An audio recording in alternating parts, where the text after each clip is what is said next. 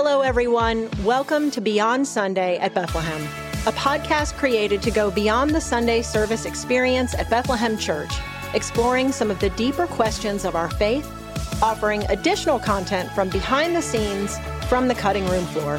Thanks so much for joining us. I'm Angela Buckland, and as always, I am beyond excited to host today's episode. Hello, friends. Welcome back to another episode of Beyond Sunday. Today, you guys are in for a treat. Kevin and I are here talking with Pastor Matt Piland, our executive pastor, the man, the myth, the legend, Matt. We've got him here in the podcast studio. We're super excited to have some time with him, talking about all things leadership. Matt, welcome back to Beyond Sunday. It's been a while. It has been a while. So it's great to be here. Awesome. I would say more myth than legend, for sure. Except around my house. Definitely legendary around my house. So. I'm sure Lindsay would agree. Yes, 100%. Awesome. Well, thank you so much for being here with us today.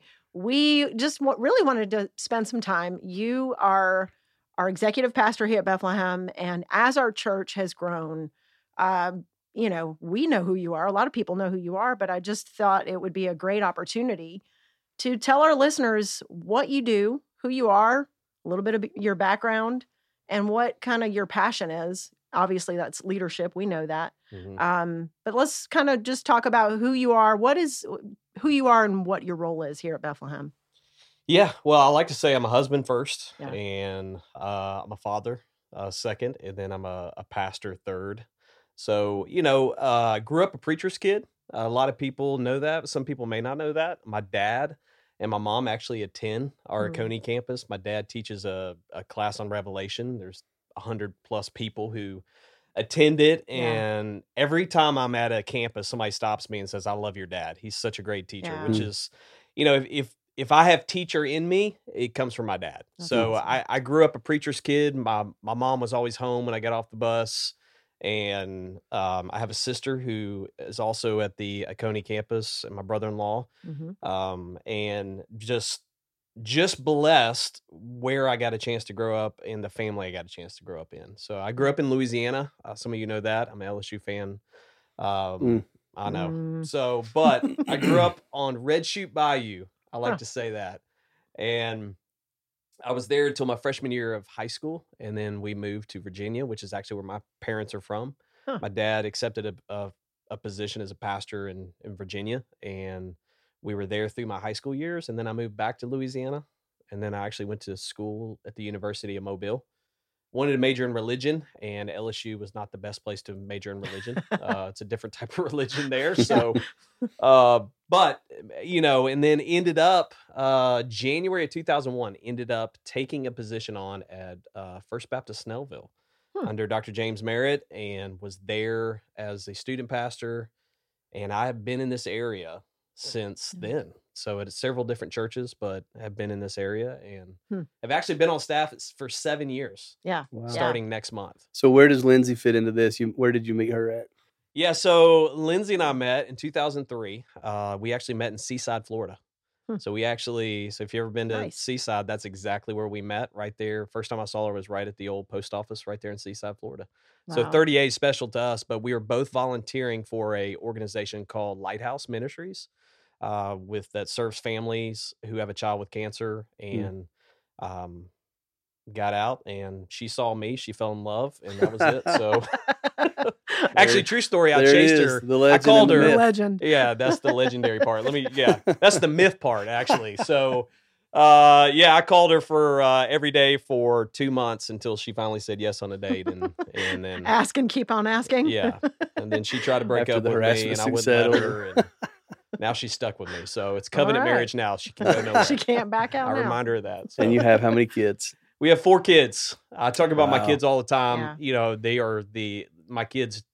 My kids love for me to talk to them about them on stage because they get $5 every time I use them in illustration. Really? Wow. So that's kind of the deal we have. Although they're trying to make they're trying to negotiate inflation. That price. Yeah. To up to $10. And they're getting a little older, so it costs them a little more when I use them as an illustration. So we may make a change there, but I love my kids. I love being a dad.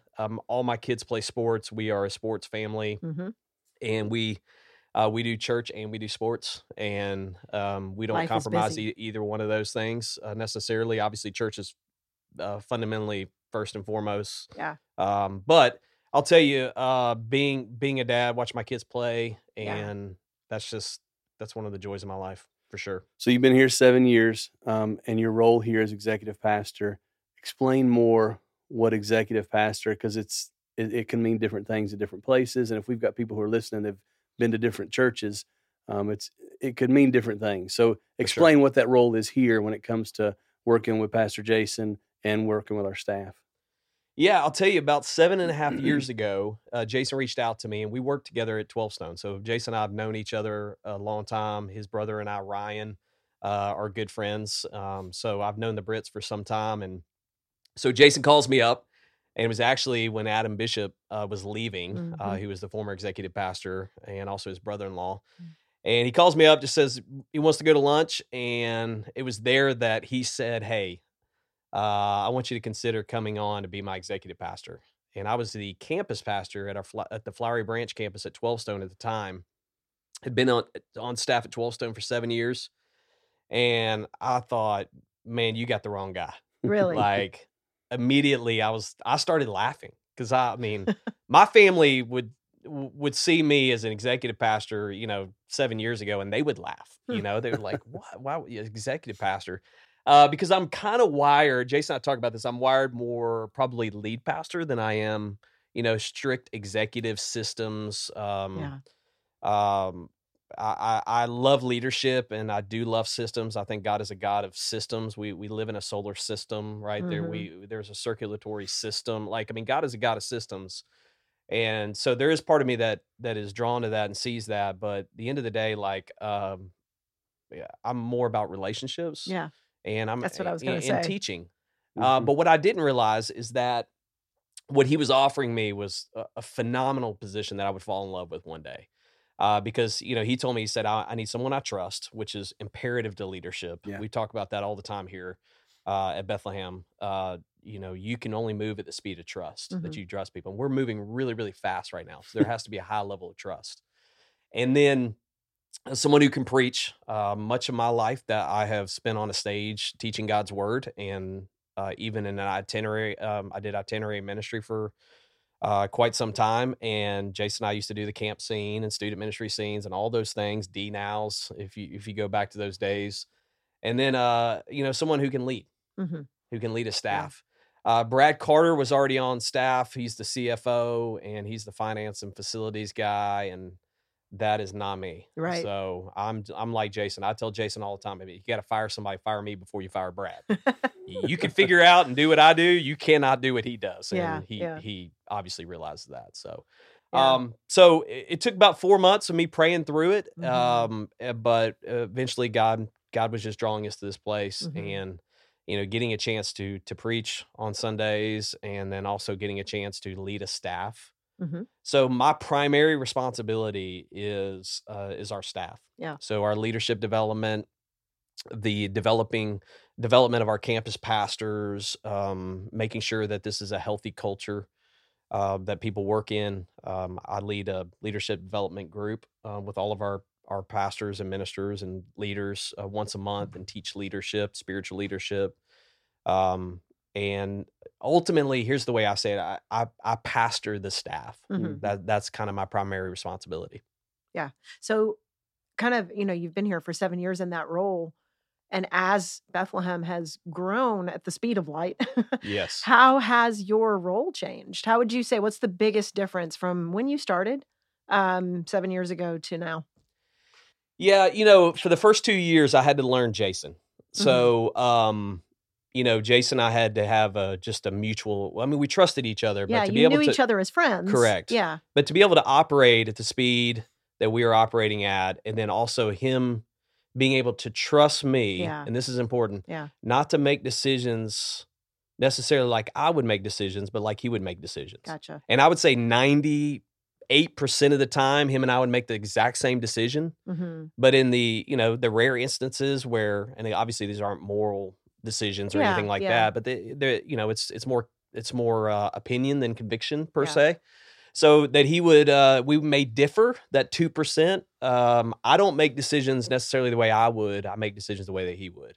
So the guy at the top sets the culture. That's true in every organization. And my job is to carry that culture, to steward the culture, to make sure that across the boards and even layers deep in our organization that we are making decisions that represent the culture that Jason has created here. And so that takes time. But as we've grown, I mean, we're at 60 plus staff members now. That was when I got here, there may have been 20 or so. Wow. Obviously I fly higher now. So we have other executive pastors who I get a chance to work with, and they are leading some more of the day to day, and allows me to kind of look down the road. So obviously, even transitioning in 2024 from our current 316 facility to the new one, the amount of things that have to happen in order to move from this place to the next are unbelievable. Now Brad Carter carries a lot of that in the sense of building a facility and all that, but there's so many things from a staffing standpoint to obviously even transitioning a church.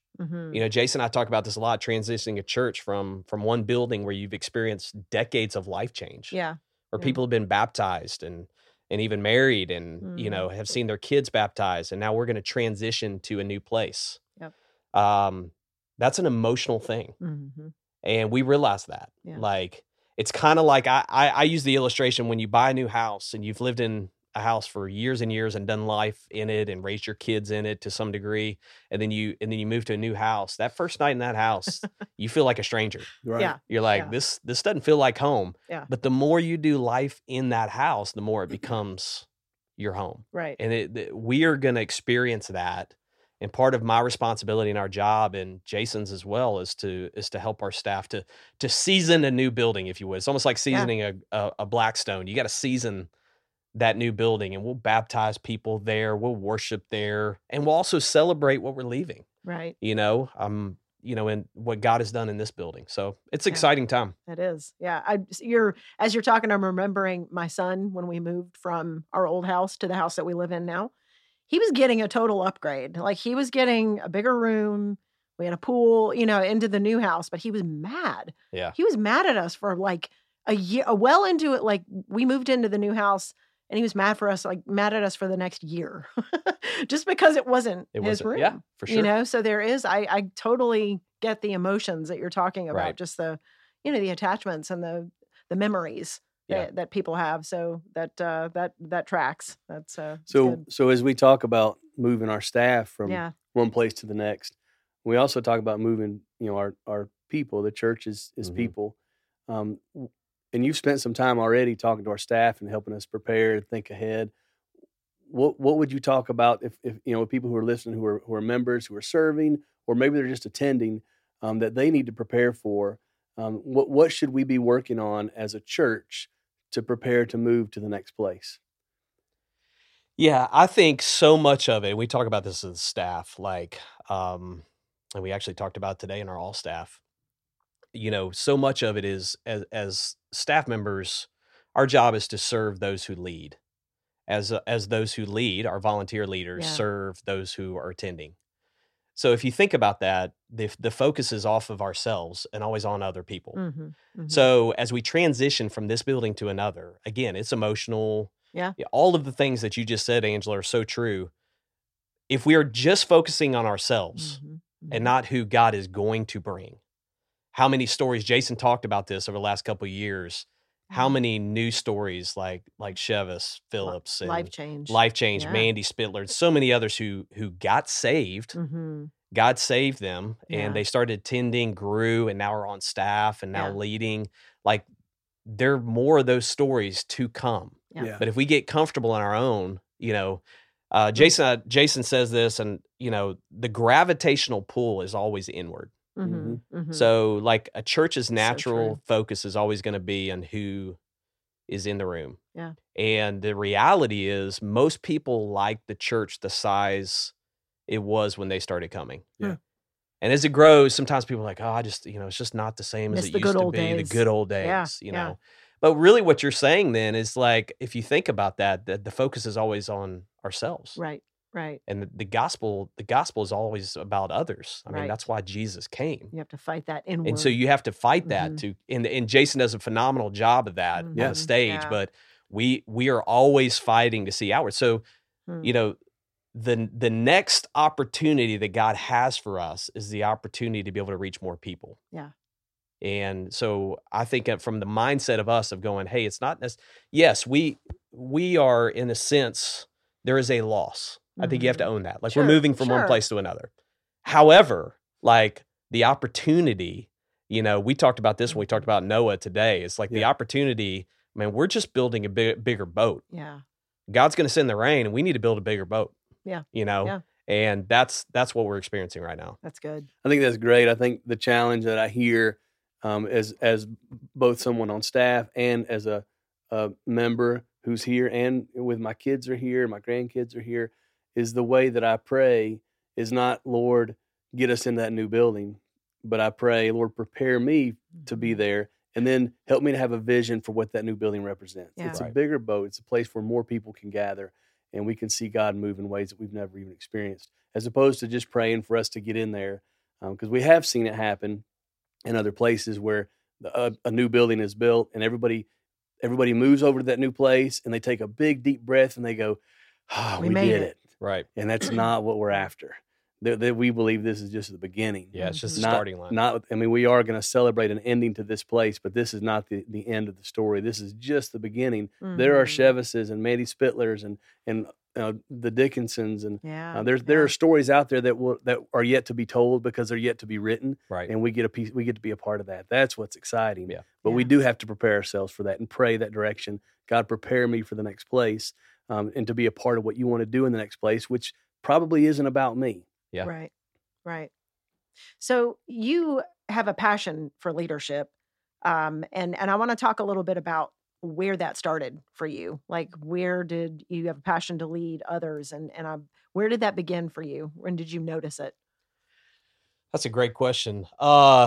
You know, I don't want to reveal too much that, you know, I don't want to focus on some of the negative side of ministry over the years, but, you know, as a young leader, so much of ministry, and I'm thankful for all the places that I've been and served under some great leaders. But, you know, I remember sitting, it wasn't at 12 Stone, it was a previous church. And I was sitting there thinking like so much, you know, it used to be in the 80s and 90s, you know, if you preach the word, just preach the word and everybody, you know, that's all that matters. Yeah. Yes. Right. And, you know, there's also, again, go back, God is a God of order. He's a God of systems. He's a God of structure. And leadership is a part of that because leadership is influence. And I remember the only development I ever experienced was personal development. Now, that's the most important part of leadership. You lead yourself first. But I never had people just every day when I showed up at work pouring into me. And it wasn't until I was at 12 Stone and Dan Ryland was the executive pastor at 12 Stone and is really one of the smartest guys I've ever been around. And he started teaching leadership and he started pouring into me and started pouring into others. And I started experiencing, I always like to say this, like spiritual leadership I got from my parents. Yeah. You know, I was raised in a home, love God and love Jesus, and spiritual leadership and intensity I kind of got from them.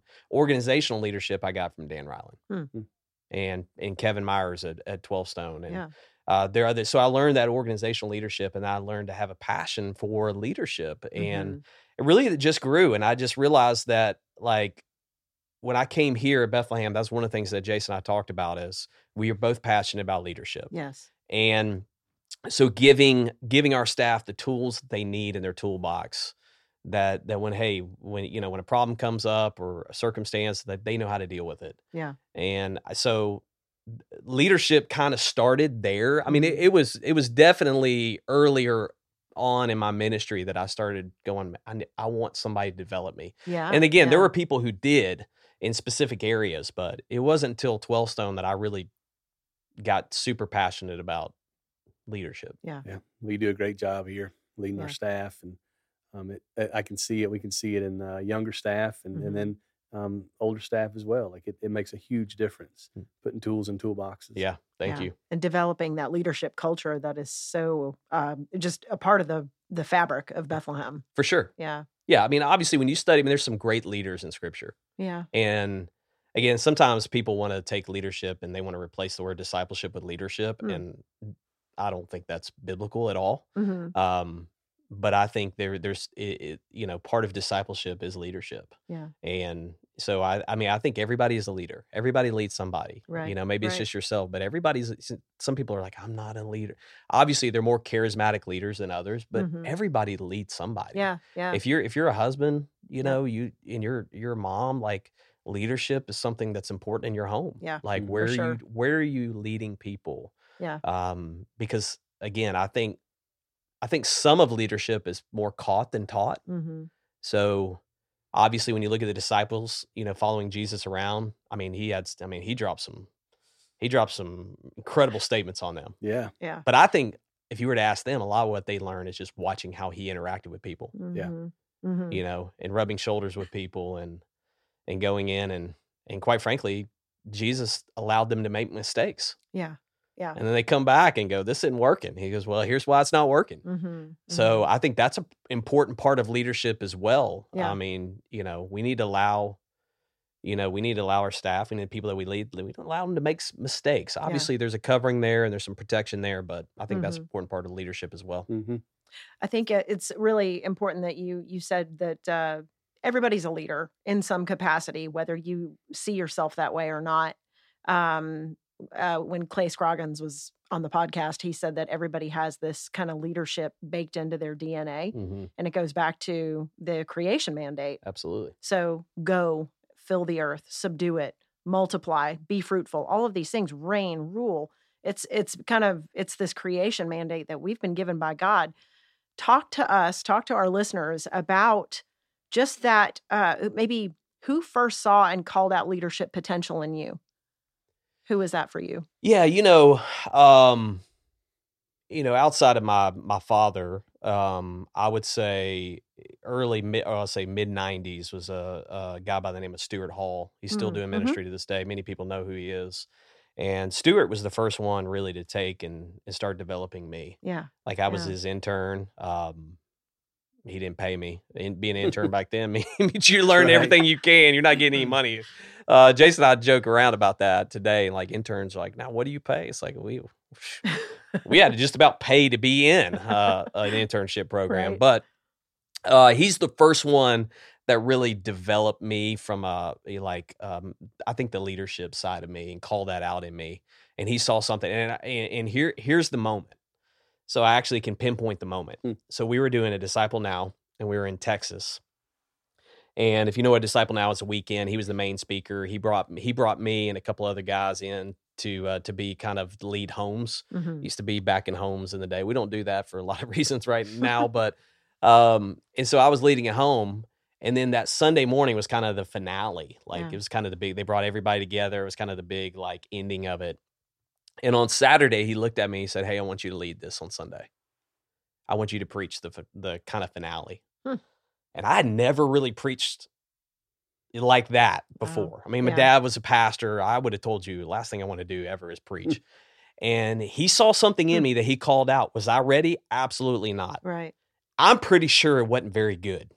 In fact, I'm banking it wasn't. He told me it was good, but I don't think it was. And I even remember thinking, what is this student pastor going to think? You brought Stuart Hall in, now they're going to have Matt. But he saw something in me. He called me to it. Yeah. And again, those kids may not have experienced the greatest moment. It would have been better if Stuart did it. But what it did in me and kind of how that reverberated in my life and what I'm doing now, the ripple effect of was that. Huge. Yeah. So that was the part where somebody saw something in me that I didn't see in myself, and they called me to it. And I wasn't ready. Yeah. And again, it wasn't very good. I still remember it was on the Titanic. It was a whole thing. I won't get into it, but Titanic was big back then, the movie. And so I think that was the moment that somebody looked at me and said, "You're a leader, and God's called you to preach." Yeah. I think that's so important for our listeners to hear, just because I think as we're calling out leaders in our church, members and volunteers, and that a lot of times they don't see themselves as leaders, but we see that in them. Because again, it's created. God created them to be leaders. So just to hear you say that, that's got to be so encouraging, just to know, like, we all have to start somewhere, everybody. No doubt. So, and we actually start, you started where God put you. Yeah.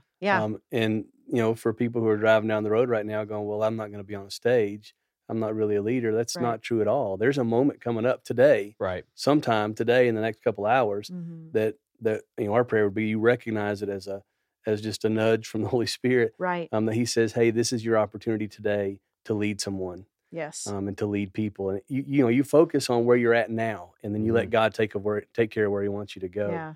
But and that's what you had that opportunity right there in front of you, and then you could see down the road a little to maybe the next opportunity, but you didn't see sitting in this seat doing executive pastor role, doing a podcast and talking about it. No way. It was in that moment of, God, this is what you've called me to right now, right here, today, this hour, this minute, this second, and I'm going to follow you. And then that just continues to ripple, all these years later. Yeah, absolutely. Can I say something on that? Because I think it's important.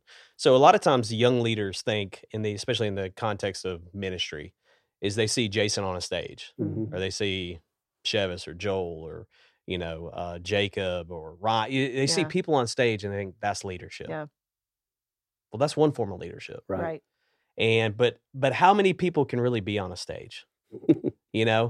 And I could say a lot, and Jason could say a lot about that, because, here's the thing. A lot of people want to be on a stage, but they don't want to do what it takes to be the person that can be on a stage delivering at that level. Right. It's like, hey, I want to preach the message, but I don't want to do all the work on the content. Yeah. But here's the reality of leadership. Like, much of leadership is leading from the back of the room. Yeah. Like, the purest form of leadership is leading from the back of the room. Yep. And I'll tell you, at 12 Stone, like I much of my ministry was about preaching till I got to 12 Stone, and then like they didn't need me to preach. And so I did occasionally, but it was it was here and there. I was doing it outside. I'm still part of an organization where I was preaching outside and doing different things, but God developed something in me. What I learned to do is lead from the back of the room. It's good. And so many times, here's what I say: I want to be a leader, but like what we really want to do is we really want people to look at us on a stage, and validate us. And I'll tell you this, I'll say this to Jason, to myself, that being on a stage and preaching can be a lonely thing. Yeah. Yeah. It can be a lonely thing. Yeah. And so, there are all kinds of different leaders. To your point, there are all kinds of different leaders who, you'll never know their names. They're not staying on stage. They're not seeking, like, they're not going to do a podcast or something like that, but man, they're leaders. Right. Absolutely. 100%.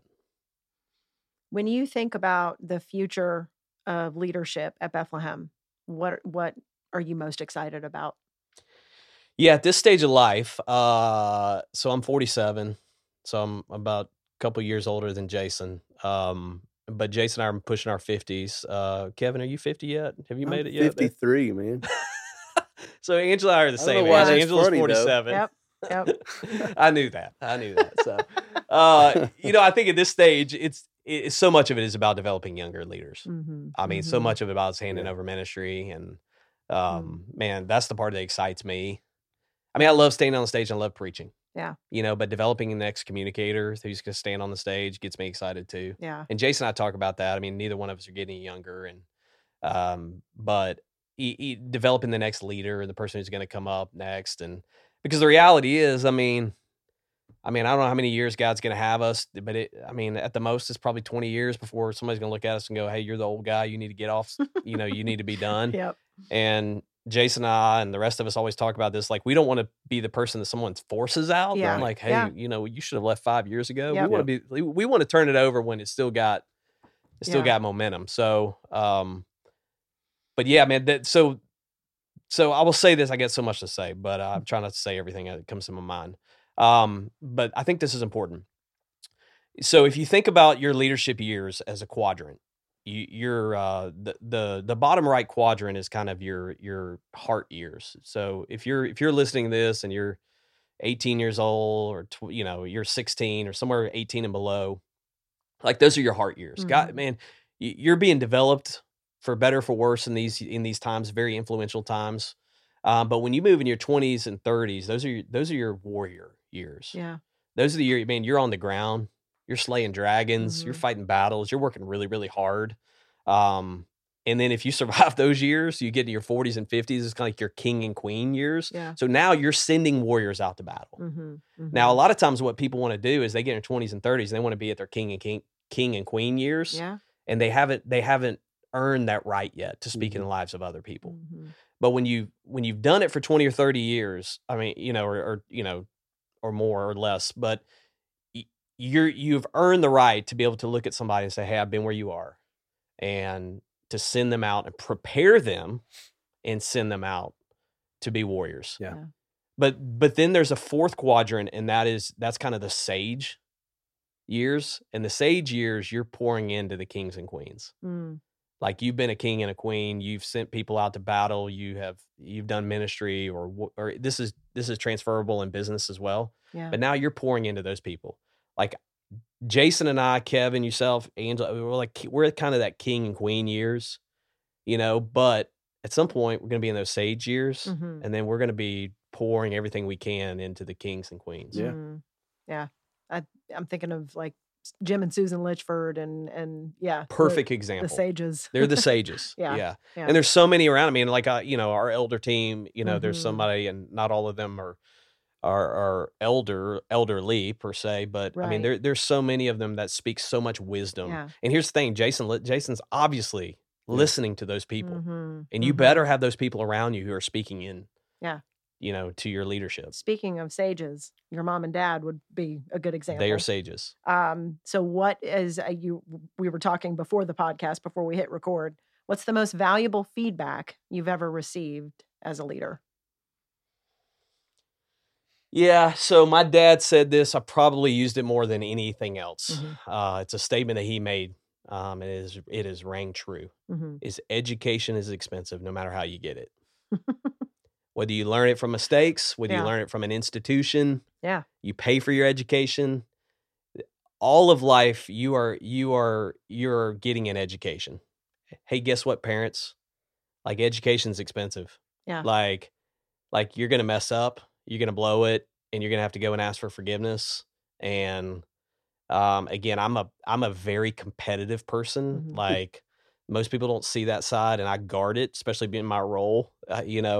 But I'm competitive. Like, my son played in the Super Bowl, and I was running the down marker, and it's a big joke, but a call didn't go the way, and I slammed the down marker down and snapped it in half. And I was like, oh my goodness, right in front of everybody. Not everybody saw it, thankfully, but I'm like I can get that emotional response. Yeah. Like, I'm competitive. But here's what I've learned. Like, I've learned to go to my kids and go, hey, like, hey, I need to ask for your forgiveness. Like, and again, my kids had to pay a little price for that, and so did I. Like, not that moment per se, but other moments that I've messed up as a dad, or, and again, there are people who, you're a business person and you made the wrong hire. Yeah. Education's expensive. Yeah. Costs you something, but you know what you learn from it. Yeah. Or you made the wrong investment, or whatever it is. I mean, the list goes on and on and on. Right. But I would say that's one of the things that has rang true in my life, that when I mess up, I go, okay, this is education. Yeah. It's going to cost me, probably going to cost me financially, maybe cost me a little relationally. But am I going to learn from this? And the next time, I'm not going to make the same mistake. Yeah. It's good. Yeah. You fail when you stop learning. For sure. So what is God teaching you about leadership right now? Yeah, so I actually shared this to the staff today. It's pretty fresh. It's the story of really Noah. And I think this is a big one for us. So, in fact, because I knew this question was coming up, I got my Bible, and I read this early this morning and shared it with the staff. But I'll share it with you guys as well. But in Genesis chapter 6, obviously we're all familiar with the flood account and, all the details of it. But there's something I read this morning that really stuck out to me. And, when I think about it in the context of where we are, it's interesting because in Genesis chapter 6, verse 5, it says this. It says, "Now the Lord observed the extent of the people's wickedness, and he saw that all their thoughts were consistently and totally evil." Now you think about that. So in the culture that, this is being spoken into, like, God looked at humanity, his creation. Mm-hmm. He looked at all of it and he said, it is totally evil. Like, it's all bad. Like, mankind was made in God's image, the Imago Dei, but he looks at all of it and he said that it's evil, that they had made such poor decisions and they had turned from God and turned from their creator, and they were doing things that were ungodly. And he makes a statement after that really is powerful. And then he says this, "So the Lord was sorry that he had ever made them, and it broke his heart." Yeah. So you think about, God looks at humanity and is literally sorry that he ever created them. But it doesn't stop there. And thankfully for us, it doesn't stop there. It says, "And the Lord said, I will completely wipe out this human race that I've created.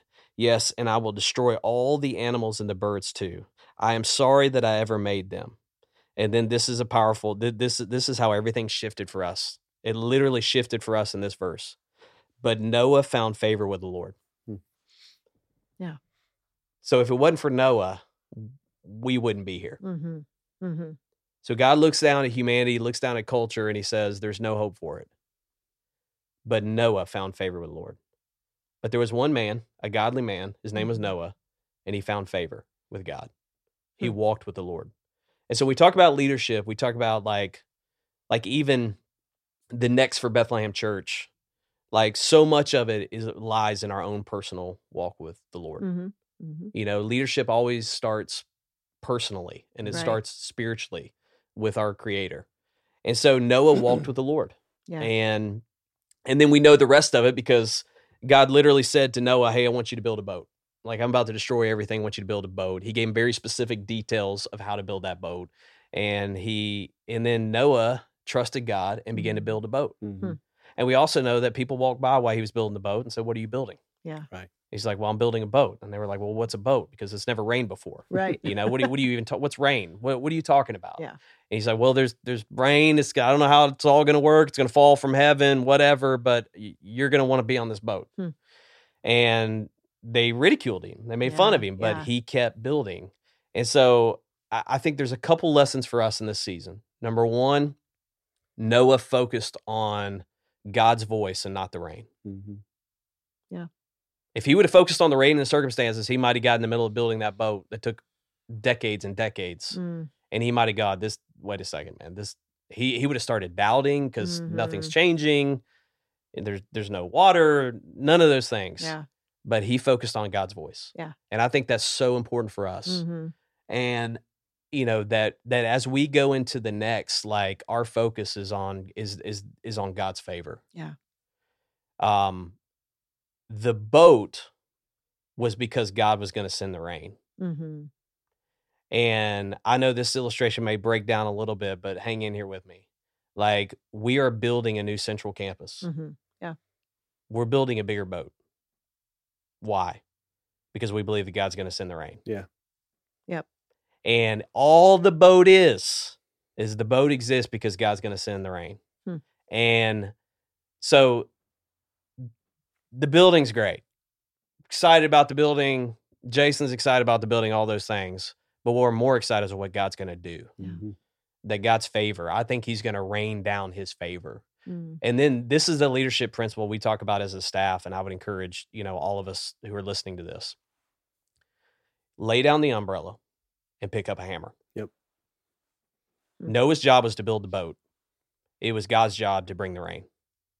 And I think for so many people, even if you're listening to this, maybe you're at another church or, you're in ministry, I've met so many people that are just holding up an umbrella and they're just going, "God, send your favor, send your favor." Send all of those things, 100% yes. Yeah. That's where it starts. That's where it started with Noah. Yeah. But here's what I would say. That's God's responsibility. Yeah. Pick up a hammer. Lay down the umbrella, pick up a hammer, and get to work. Yeah. And that's where we are right now. Yeah. We have been in that for 2 years. We got a hammer, and our volunteers are working hard. And here's why, because we believe God's going to send the rain. And I think I think we are at a pivotal time for this community, not just for Bethlehem Church. Right. I think to focus on Bethlehem Church is to negate all that God is going to do in and around through other churches in our communities, because I believe that God's going to open up the floodgates and not to destroy everybody. I hope he already promised. He already promised he wouldn't do that. That umbrella is all about my comfort. Right. Yeah. The hammer is about God's glory and serving Him. No doubt. And so it's easy just to hold the umbrella up and go, we're building this new building for me and my comfort. And that's not at all what it's about. Right. Put the umbrella down and pick up a hammer. So another thing my dad used to say, success is obedience. The results are God's. Yep. It's good. Yeah. So again, we can't control God's favor and what God does. We're not focusing on a number.